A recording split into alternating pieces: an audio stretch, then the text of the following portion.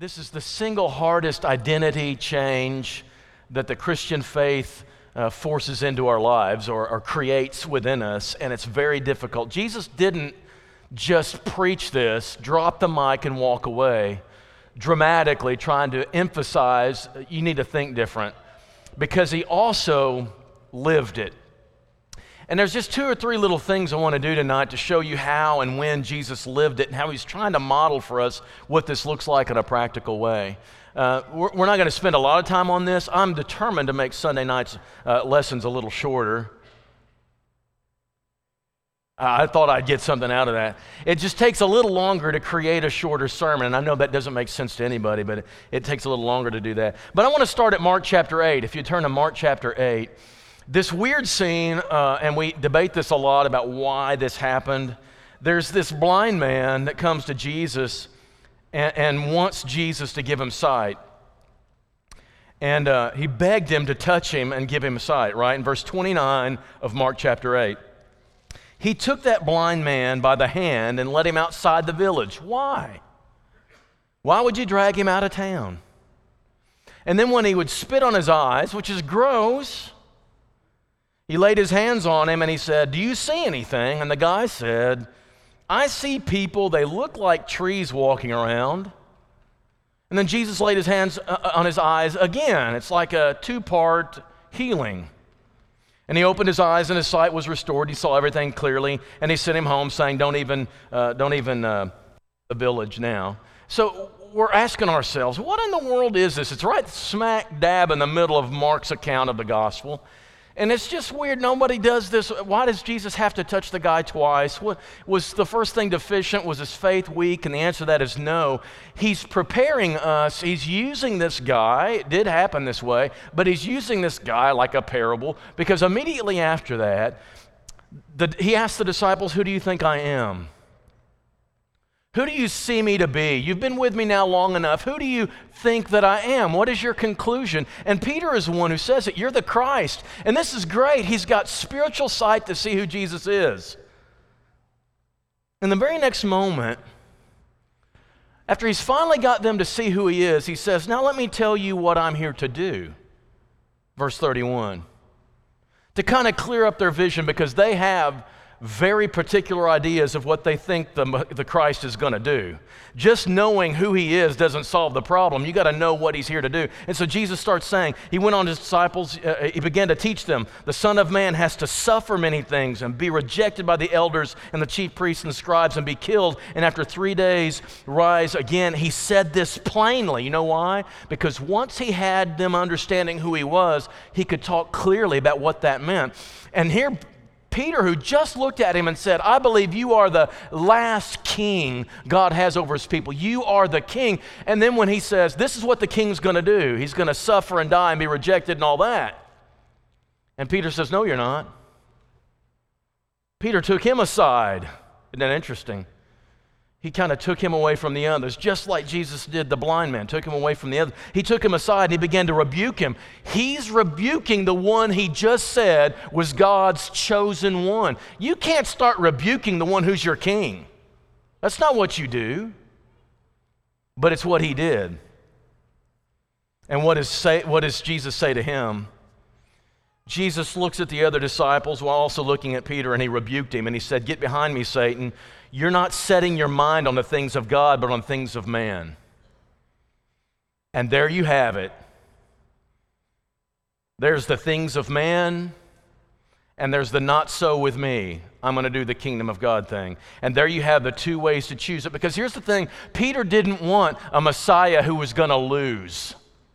I don't want a Messiah I want a king who's majestic and charismatic, and he's going to win and bring his power to bear on the world. But that's not the kind of king we've got. We've got a king who came to this earth and lost.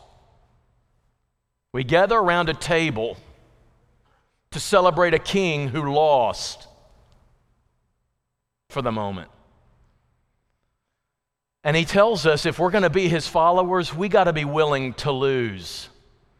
We got to be willing to be weak. We got to be willing to go last. We got to be willing to serve rather than lead in the world's terms. And so here he is, Peter's confession.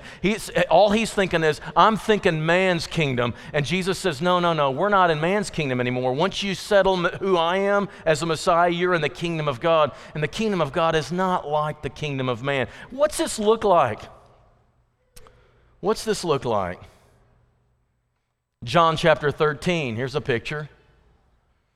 You know, Jesus did this a couple of times. He sent people in ahead of him and he organized a meal.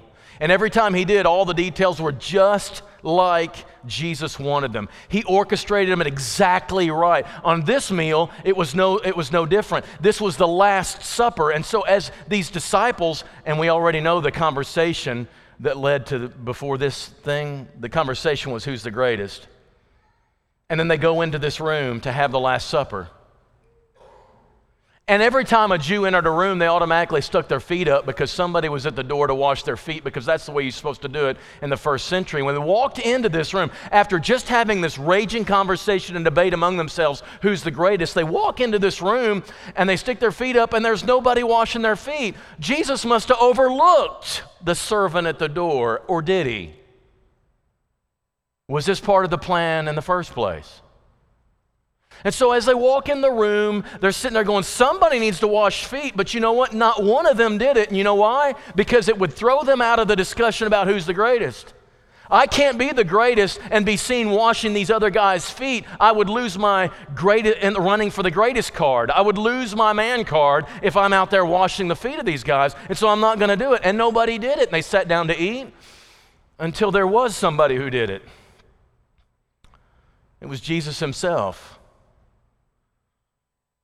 Now, here's a question for you. When Jesus took that towel off and he began to wash their feet, did he become no longer the greatest person in that room? Or was he still the greatest person in that room? The kingdom is a funny thing. You can serve and you can go last and you can lose in this world and still be the greatest in the room. In the kingdom. That's the funny opposites of the way the kingdom works and the way God says. So in John chapter 13, we see Jesus who takes the worldly definitions, and by all worldly definitions, he looks like the lowliest in the room, but everybody knows it's not true because of who that man is washing those feet. Illustration number 2, we move to the garden now, in the Garden of Gethsemane, and there he is, and he's struggling. He's struggling mightily. You know this because of the repetition, the 3 times. He took the certain apostles in a little further along with him. Going a little further, he fell on his face. So he took the 3 a little further, and then he went still further, and he fell on his face. Don't buy the painting of the glorious, majestic mane of Jesus propped against the rock and peacefully in the spotlight of heaven, of God from the moon. It's not like that. If you want to see Jesus in the garden, he's completely face in the dirt. My Father, if it's possible, let this cup pass from me. What I really want, God, I'm about self-preservation. I'm about comfort. I'm about not having to go through something that's going to hurt. And so, God, if there's any other way, Father, if there's any other way, let it pass. I'm like everybody else. I want it to pass. But not so with me, because I know what your will is. I'm not going to do what I want. I'm not going to do what I'm yearning to do. Instead, I'm going to do what you want. And he came to the disciples and he found them sleeping. And I want you to know what prayer is for. Prayer is not to find out the will of God for your life. Prayer is when you know the will of God for your life and it's vastly different from your own and something's got to give. What do I do with myself when I know what I should do but I don't want to do it? You know what you do? You go to the ground face first in prayer and you get yourself to resign to it. This is how you become a not so with me person. This is how you carry out what you know you should do when everything within you wants to do what everybody else does. Prayer is the secret. Why do you think Jesus was sinless? Do you remember what he told the disciples that night? Watch and pray so that you don't fall to temptation. They didn't watch and pray, and they did fall to temptation. But there was one who was being tempted more than anyone. He did pray, and he succeeded, and his name was Jesus. But this isn't the only. Keep going, next screen. Again, for the second time. He prayed the same thing. Well, I prayed once, didn't get what I want. Oh, you know, Jesus kept going back. He kept going back because his own self-will kept coming back. You are not going to be able to kill that desire within you to be like everybody else one time. It's not going to be a one-time prayer for you. This is going to follow you all your life. To be a not-so-with-you person, you're going to have to pray over and over and over and over to kill that person inside of you. And again, he came and found them sleeping. And leaving them again, he went away and prayed for the third time. Same words again. This is such a battle that we're going to have to live our lives by the kingdom values and not by the values of the world that we live in 24/7. If we have any chance of success, we better learn to be repetitive prayer people. That's what prayer is for. Everybody says, well, you can change God's mind. I know God can change his mind based on prayer. But a vast majority of the time, it's you resigning yours. And that's scene number 2 of a Savior who is a not my will, but thine be done Savior. Not so with me. One last illustration. This is in the actual moments leading up to the cross, and he's facing Pilate. I love the Pilate confrontation. It kind of lingers through the whole scene. Jesus answered, are you the king of the Jews? You know, my kingdom is not of this world. If my kingdom was of this world, if I lived by your rules, Pilate, my servants would be fighting. We'd put it this way, there would be 10,000 angels melting your face. If I were playing by the world's rules, you would be destroyed in seconds. This wouldn't be happening.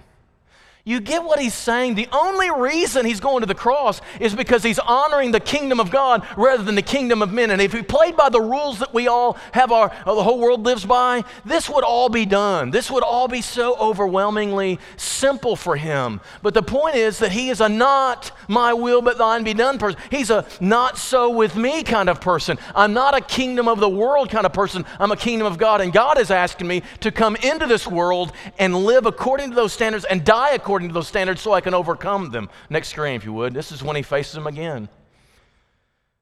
Are you not going to speak to me? Pilate is dumbfounded. Do you not know that I have the authority to release you or crucify you?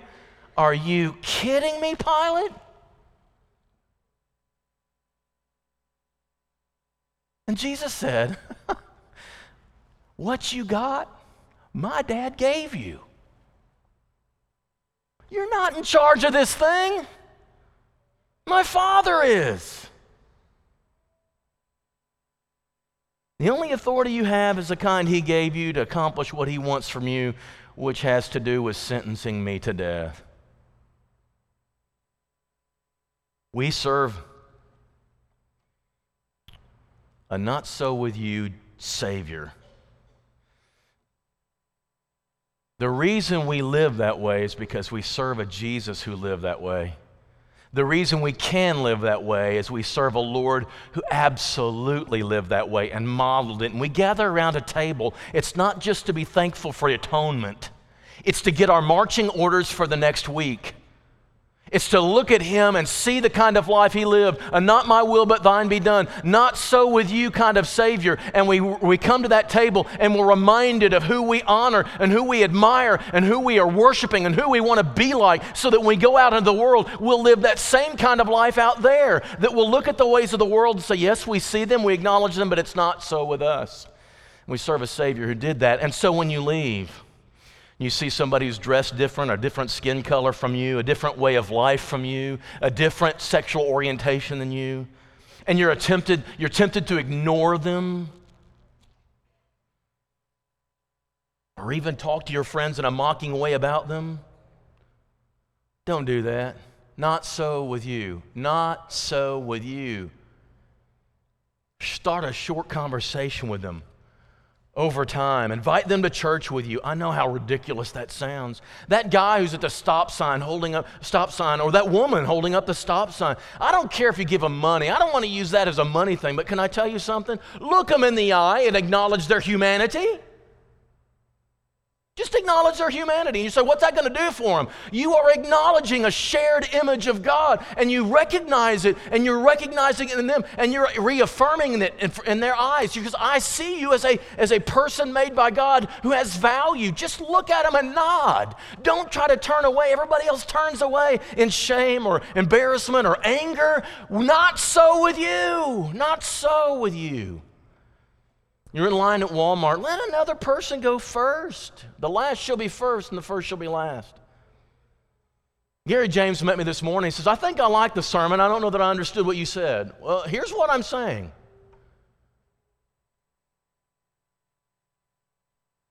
When everybody in the world acts like this, not so with you, we act like this. Because we serve a Savior who did that. If you're in the ASU football ticket line, oh, never mind, there'll not be anybody but you in that line, forget that. But the buffet meal line, instead of rushing up and taking your spot, let others go. At the next potluck, it'd be so cool if nobody will go because everybody's waiting on everybody else to go first.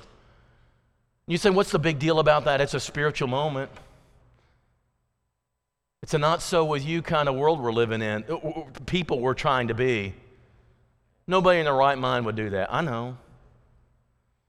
The only way to live this way is to realize that the God who saved us sent his Son and lived like that for all the years he lived. And then it led to his death, and he died like that. And then he says to us, I want you to be like that.